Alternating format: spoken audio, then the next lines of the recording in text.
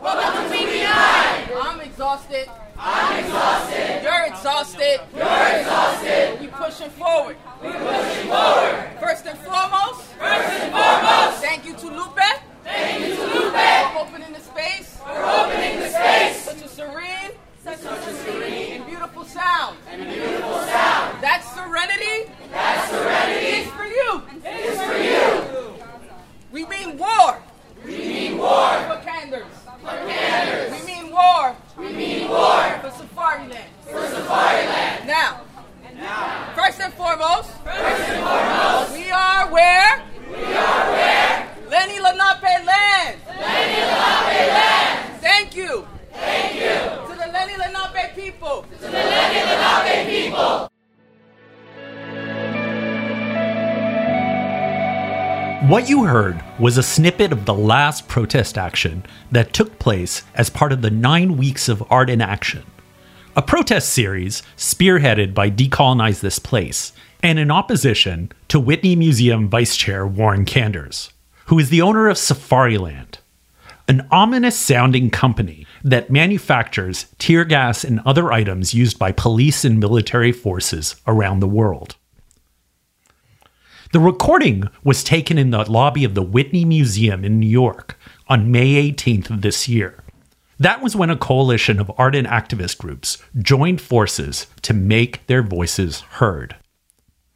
I'm Hrag Vartanyan, and this is the Art Movements podcast from Hyperallergic.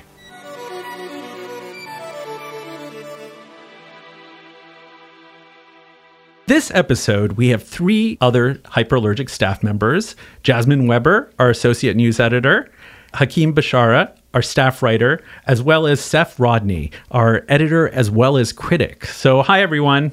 Hello. Hi. Hey, how you doing? This week, we're talking about the Whitney Biennial, which just ended roughly about a week ago. And as people know, we've been very involved in reporting on it and talking about it. And I have to say, I really do feel like the Whitney Biennial becomes a type of barometer of the U.S. art scene.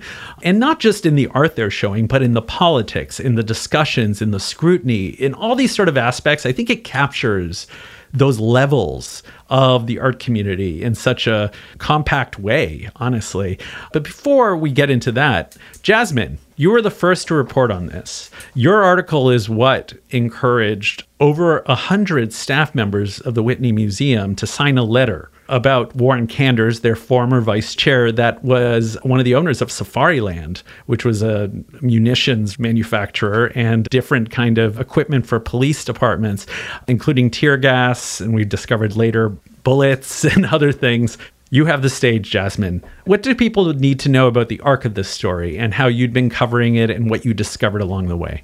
Yeah, so I think what you say about the Whitney Biennial being a barometer for the U.S. art scene in terms of artwork and also politics is really relevant when it comes to the 2019 Biennial, because the information about Warren Kanders was public and has been for a very long time. In 2015, Jillian Steinhauer reported for Hyperallergic about the connection between Warren Kanders' Safariland, tear gas, and the Whitney. It didn't get much traction. I think what's really interesting is that in 2019, the weekend after Thanksgiving in the U.S., there were enormous reports by publications like the New York Times about an altercation at the U.S.-Mexico border where U.S. officers were launching tear gas at migrants trying to enter the United States. This story was picked up, and a number of journalists online identified these canisters as Safariland canisters. Yeah, I should also mention that one photo that everyone saw of the mother with the 2 children with the tear gas near the wall, I mean, that's become iconic of the whole controversy. Yeah, it's become a really iconic image of the border crisis and of the current administration's attitude towards immigrants and refugees. Hyperallergic has been reporting on Kanders for a number of years, and this cross-pollination of politics and art and the Whitney Biennial created this perfect storm for people to latch onto the story and to become interested. We were tipped by Aaron Cantu, who works at the Santa Fe Reporter, who brought that connection to Warren Kanders that we had reported on in 2015 back to the surface. And from there, it was really a whirlwind of art publications picking up on the story, the 100 staffers at the Whitney Museum putting themselves on the line with the administration to say that they are not comfortable working at a museum that privileges the safety and the money of a weapons manufacturer over the lives of their family and friends. Isn't it crazy? I mean, how did we get here, Seth? What are your thoughts on this? Well, the first thing I would say is that in terms of being a barometer of the art scene, I think the Whitney is more than just a barometer of the politics and discussions that we're having with regard to power. And by power, we're also talking about administrative power, economic power, and political power. I think it's also a barometer of the kind of pomp and circumstance that surrounds the Whitney Biennial generally. Full disclosure, I pretty much always hate the biennial. So I think people should know that this is the position I'm speaking from. But that said, there was another underlying layer to the whole biennial this year with the piece that came out after the protest has kind of crested. People had decided to pull their work and then backed out once Candace left the board. The other piece to the massive piece to the puzzle for me was John Yao's article on how one actually gets into the Whitney Biennial. And he broke it down statistically with a great deal of background research. And what he found was that 38 out of 68 of the living individual artists that had work in the biennial either live or work in the New York City area. 43 out of the 68 live in or near the New York area. 53 out of the 68, not counting those that hail from Puerto Rico, either on the East Coast or on the West Coast. So basically none from Middle America. What John Yao points out is colloquially known as the flyover states. So the analysis continues from there, and he points out that there are particular pipelines, institutional pipelines into the biennial. Skowhegan, Studio Museum of Harlem, and Recess happen to be the three most prominent ones. I thought that was so interesting. I just want to point out that these statistics are specific to the 2019 Whitney Biennial. Right. That's right, and it's good that you do point that out. But what his research does point out is that although, to take as a kind of example, Recess says on its own website that part of its mission is to build a more just and inclusive creative community, the Whitney Biennial 2019 version isn't that inclusive. This is only to say that the sword cuts both ways, right? That as much as we bring to the table these very important polemics about the administrative structure of a place that actually privileges a munitions manufacturer, at the same time, the people who are responsible for putting the Whitney Biennial together are showing a certain kind of regional, maybe even aesthetic bias that needs to be confronted if we're going to be honest with ourselves at the end of the day. Well, what you're saying is pretty controversial, Seth, because, literally everybody has been trumpeting how diverse this biennial is. And you're saying it's the opposite. Or at least you're saying, yes, in one way it might be diverse, but in other ways the diversity has not sort of seeped into the DNA of this biennial. Okay, that makes sense. Now I'm going to have to ask you, based on what you said, why do you usually hate the biennial? Great question. I generally loathe the biennial because... And I've seen the last, I would say, 4 or 5. And before that, I was outside of New York. I lived in London and then in LA. So during those years, I probably saw 1 or 2. I hate it because it always feels like I'm walking into this sort of glossy, high production value showcase for the new talent, the wonderkind who've just been sort of birthed from the head of Zeus. I constantly walk into the Whitney Biennial thinking, it's too much. There's a whiff of starfucker to the Whitney Biennial, which I just don't appreciate. I'm not interested in, for those of you who read my writing, you know that I come from this place of being really indebted to, and I have a great allegiance for meaning. I just look for meaning wherever it shows up. The Whitney Biennial feels really light on meaning most of the time to me and feels really heavy on production values. Interesting points. Yeah, I mean, Hakeem, You've been covering a lot of the protests around this. I've been to a few. Jasmine's been to a few. What has been your sense of covering the protests? Have you seen anything that you think people may be interested to know in terms of the people showing up? Was there a build-up? What was amazing to me is that, especially talking to visitors to the biennial, like normal people, patrons, and asking them about what they saw during the protest. And the level of disbelief that anything could happen, and the level of complicity with what's going on. When people said, this is the way it is, and there's nothing can be done. That was shocking. And the fact is that nobody believed that Candace will go, except maybe for the activists, and I'm not sure all of them. And in more general terms about this whole crisis, I think, that's just my opinion, that the Whitney was busy rectifying the controversy of the last biennial in 2017. Was it 2017? Right. The Dana Schutz the infamous painting, yep. And skipped over the whole Candace controversy. And that's why many of the critics found the show not radical or political enough. And after 9 weeks of protest, it did seem like the Whitney was able to contain this crisis, because the critics were pit against the artists of color specifically. The museum had a work made by Forensic Architecture in the biennial itself. But when we say the critics and the artists, let's be clear, it's mostly white critics, right? Yeah, white critics, yeah. Because that's how it was sometimes played. The white critics who thought the show is not radical enough and so on. And the museum had one work, The Triple Chaser by Forensic Architecture, that referred to Candace and criticized it. So it felt like it weathered the storm for a while. Yeah. Especially during the months of summer.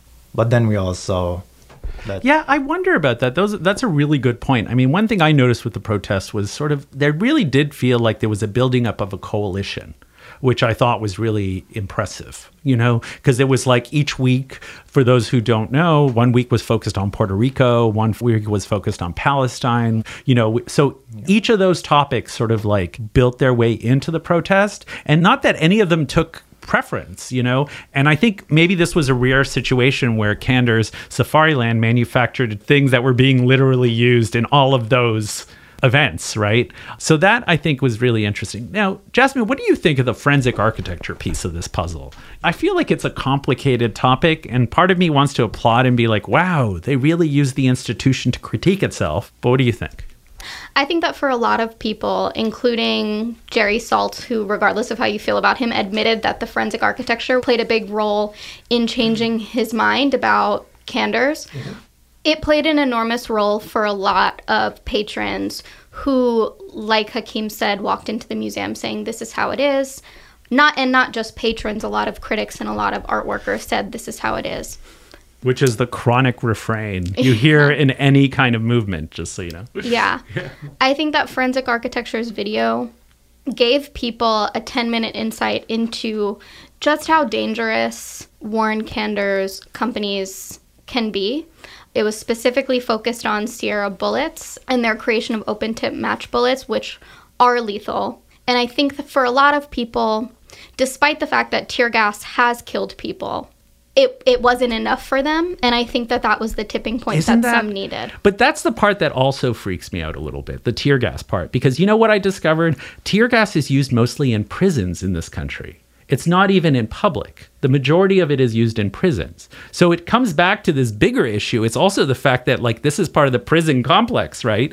In many ways. So I think people who think that tear gas is not lethal has never had an experience with tear gas, because it can very much be lethal. Well, Safariland calls what it does non-lethal solutions, which we can see if you simply Google deaths from tear gas that's not particularly true.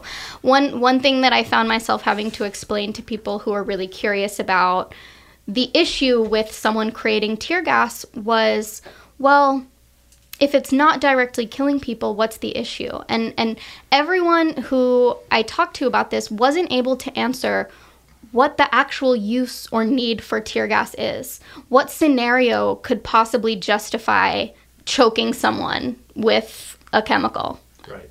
And people didn't have an answer because it is an abusive tactic used on publics that have no real means of defending themselves. And we've seen with the Hong Kong protests that people are getting really creative when it comes to fighting back against authorities. Containing the tear gas. It really is. It's really kind of unbelievable how that happened. So now let's talk about a little bit about the art at the biennial. Now, first, who wants to jump in? I mean, I have so much to say, but, Seth, of course. Okay, microphone's yours. Okay, so there were a few pieces, despite my earlier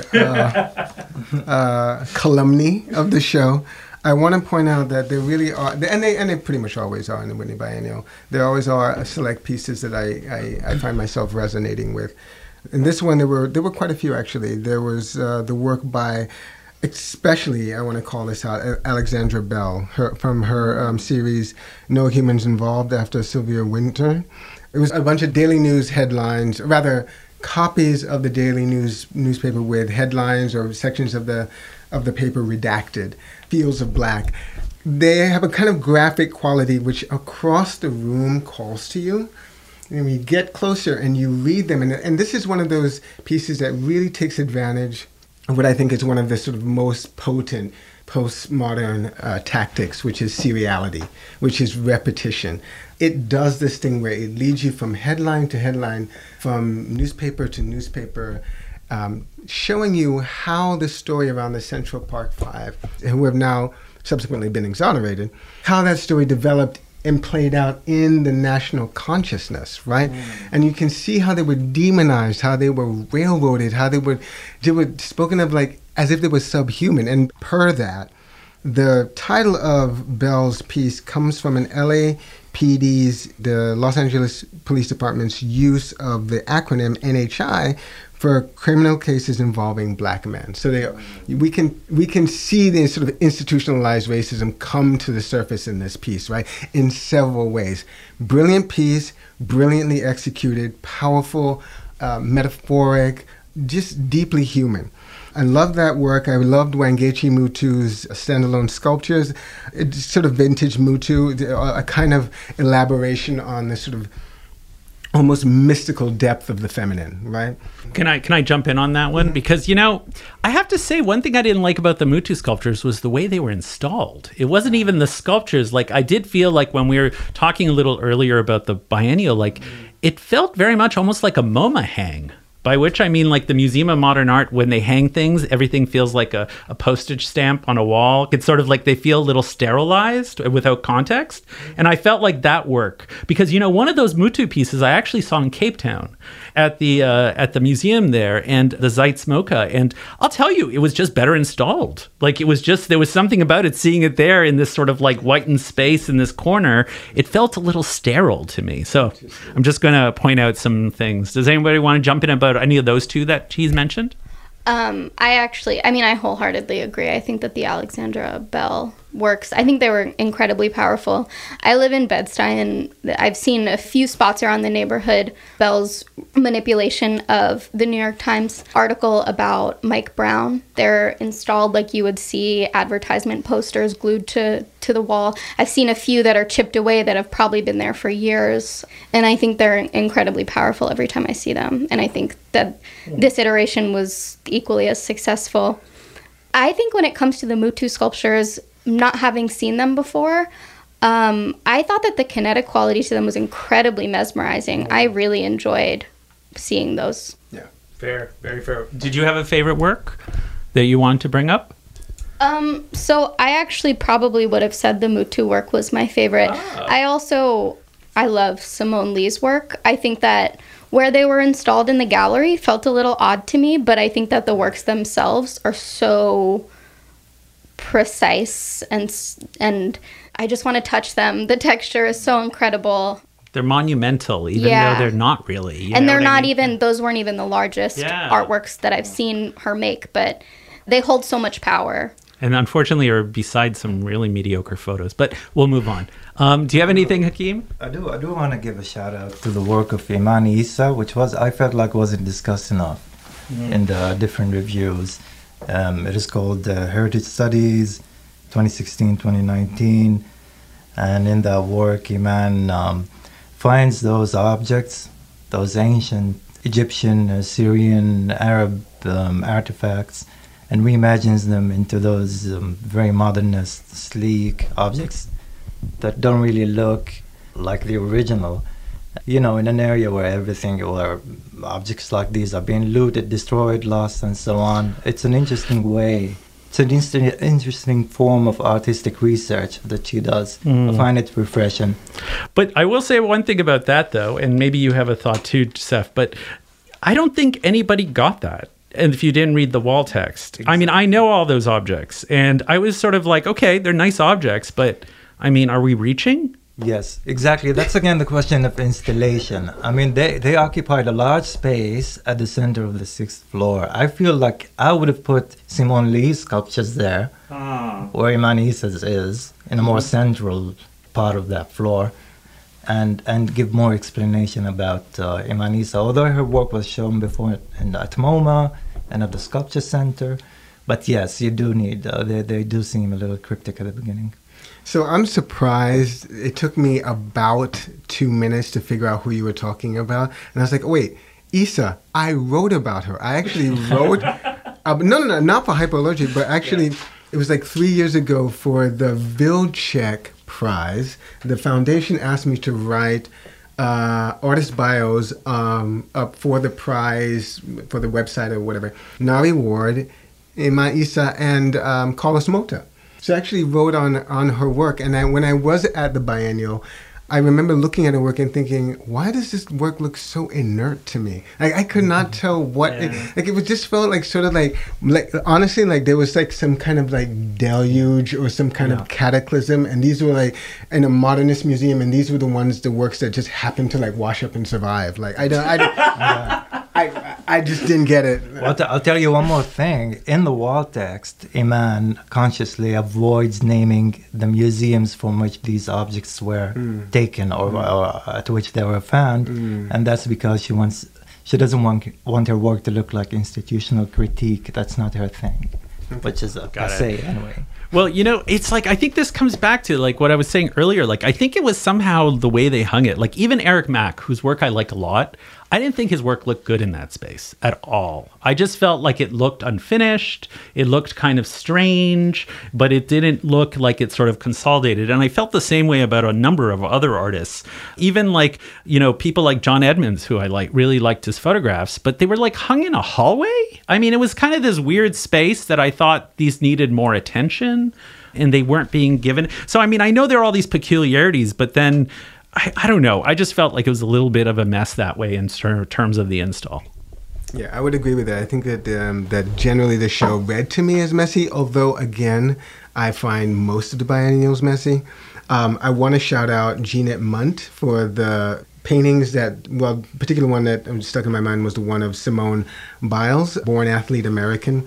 What Munt does with her technique is she creates these kind of almost stutter step paintings where they look like they might have been made by a camera with a very, very fast shutter speed, with lots of images sort of like layered against each other, almost in a sort of like in a way that reminds me of Muybridge. Really wonderful painting, really, really kinetic and really engaging. I also want to shout out Geneva Ellis's painting, Uh-Oh, Look Who Got Wet. Yes. Kind of interesting painting, very, very like surprising palette, like neon almost colors. It took me forever to notice the other figure lying on the ground and not the figure crossing the river with the whatever creature on its chest. It's the kind of painting that actually shows up in your consciousness later, like when you had a chance to think about it, which I love. Yeah, I found what Hakeem said about underrated works in the biennial, I felt like that was not paid nearly enough attention to by critics. I thought that it was a really fascinating painting.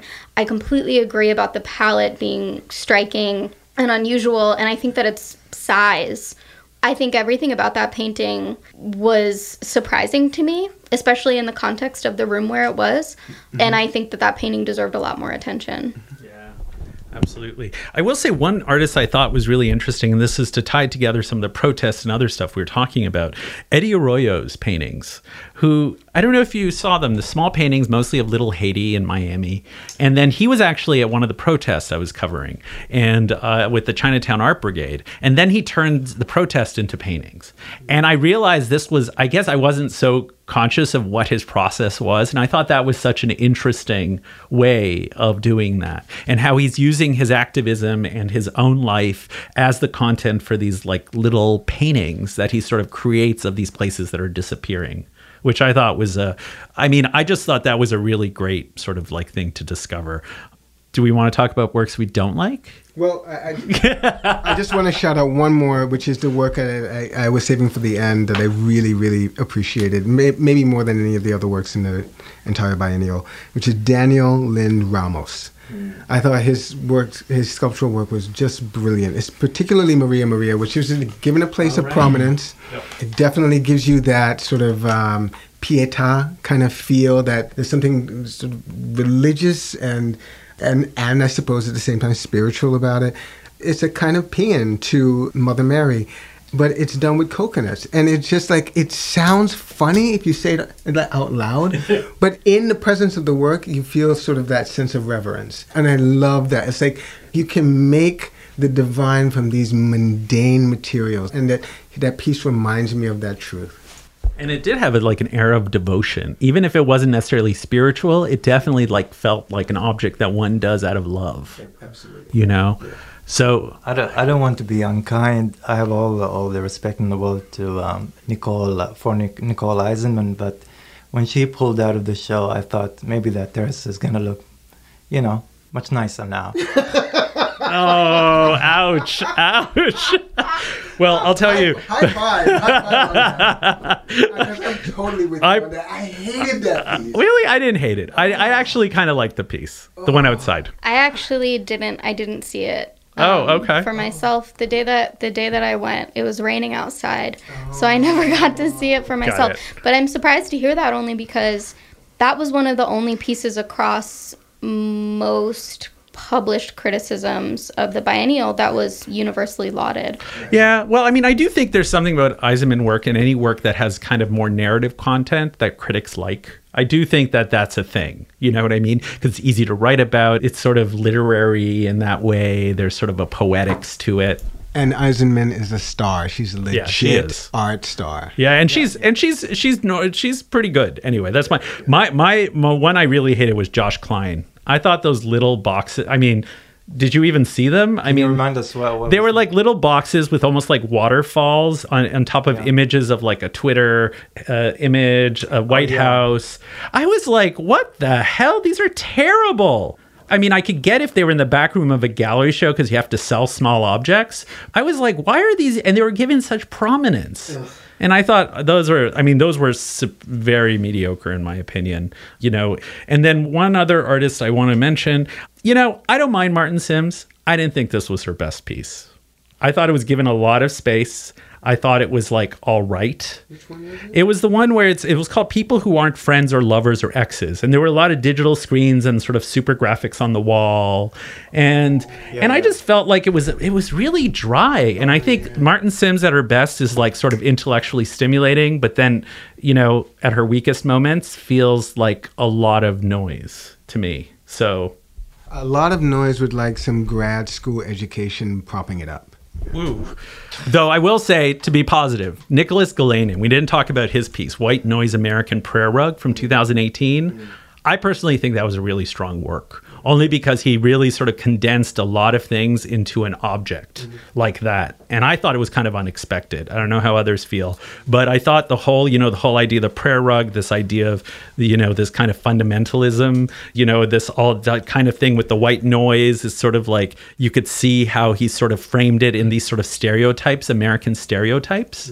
And I thought that was just brilliantly done, because I think he was playing with some of those stereotypes personally. So anybody have any other thoughts that they want to share on the Whitney Biennial this year?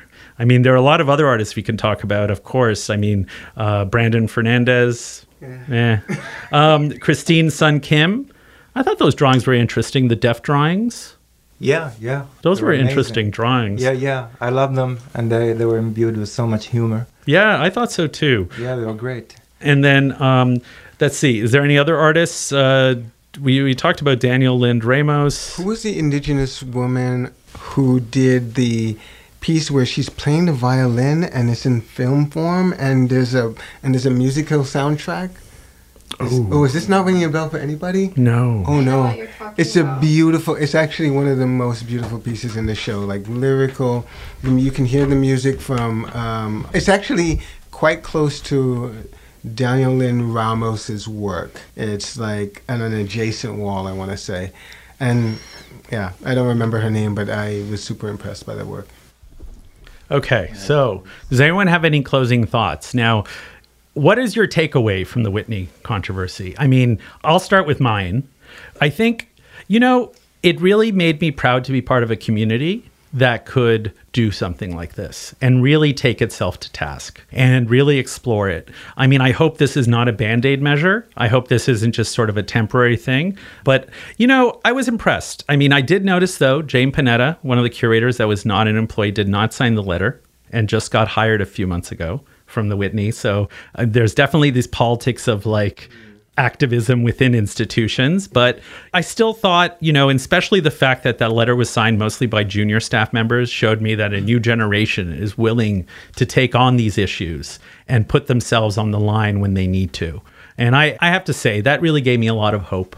And it made me also appreciate why the biennial exists in some ways, because, we do need lightning rods sometimes to have those conversations, even when they are in museums.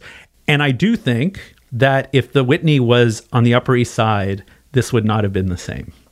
I do think them moving down to the meatpacking district and the way the architecture is open to the community and just the fact that there's foot traffic that aren't just a bunch of stodgy rich people, I do think that strategic decision was, in my opinion, very, great.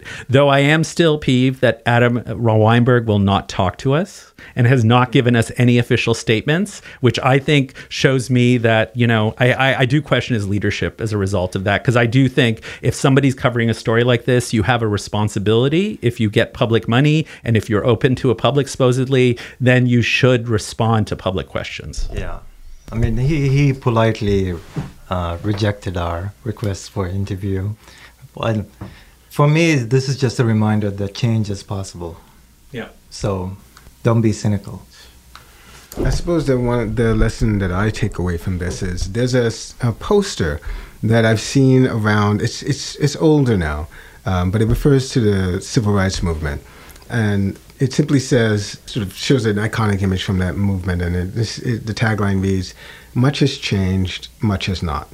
I do think that the Whitney Biennial bringing about this shift, the shift in their board makeup is also representative of this larger shift in the culture, which is about holding people accountable. It is fundamentally incompatible with the mission of a public museum to have someone on their board who makes profit off of human misery.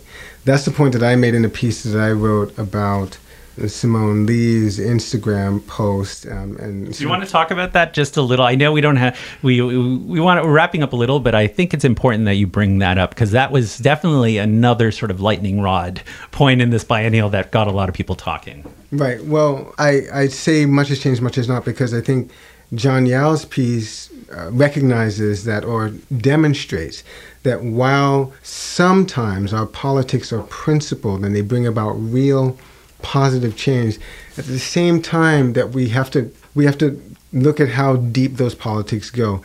Does the Whitney Biennial really have skin in the game when it comes to representing artists outside of these major pipelines that we've talked about on the podcast, and outside of these regional centers, New York and LA? Mm-hmm. I mean, that's the question that I want to pose to the institution. Can you expand your vision to be truly diverse, to be truly inclusive? And I do want to say, like, with regards to the piece that I wrote, that sort of brings into focus that issue of inclusivity and diversity of opinion, because although I got a great deal of love I did. I got a great deal of love from critics for that piece. I also got some hatred from artists of color, and even one critic of color who called my piece insane on Twitter. I think that what that reminds me of is that in actually taking a critical stance, one is actually taking a bit of a risk, because not everyone who looks like you or claims the mantle of diversity or inclusivity or claims those as like convictions that they hold actually has that play out in their intellectual lives. That's the lesson for me. I think for me, walking away from the biennial, I do feel incredibly hopeful, having seen how many Whitney staffers were willing to organize behind this cause, in spite of the fact that we're working in an industry where trying to make changes often puts you at a great risk. I also would say that my main takeaway is that this biennial created a lot of conversations about intellectual authority when it comes to critical race theory. I think it's a moment where we have to make a lot of decisions about who's qualified to be having conversations about artwork related to race and gender, and what it means when certain critics see an artwork that is, let's say, an abstract expressionist artwork, and feeling as though they need to have a degree under their belt to be able to analyze it and to be able to speak about it. But an artwork by a younger Black artist about race relations, most critics feel qualified to speak about it, regardless of their background, regardless of their relationship with race. I think that it's a really interesting conversation for us to have. And I'm not saying that you have to be of a certain community to write about that community, but I think that everyone does need to be more conscious about, am I qualified to write about this? Why do I feel qualified to write about this? I also think that it's a good lesson for us, regardless of how people feel about the artwork in the biennial. About 50% of the artists were artists of color. One of the curators was a Black woman. I think it's incredibly important for us to look at this year and to not do what happened with the 1993 biennial, where there was a big stir about race. There was a high amount of artists, higher than normal amount of artists of color showing, and then years later, back to a majority white roster.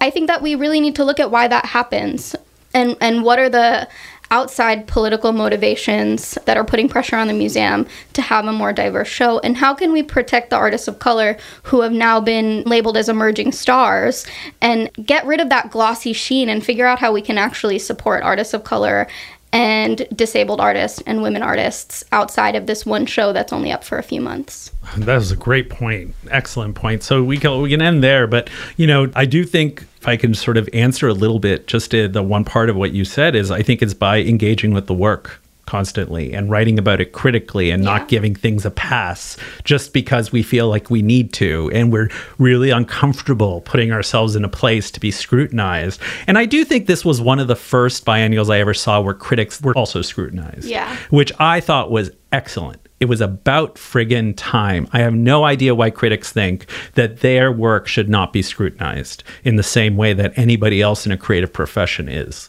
So I do think that to me showed there was some consciousness about that. So I think that's great. Well, thank you, Jasmine. Thank you, Hakeem. Thank you, Seph. This has been another episode of Art Movements.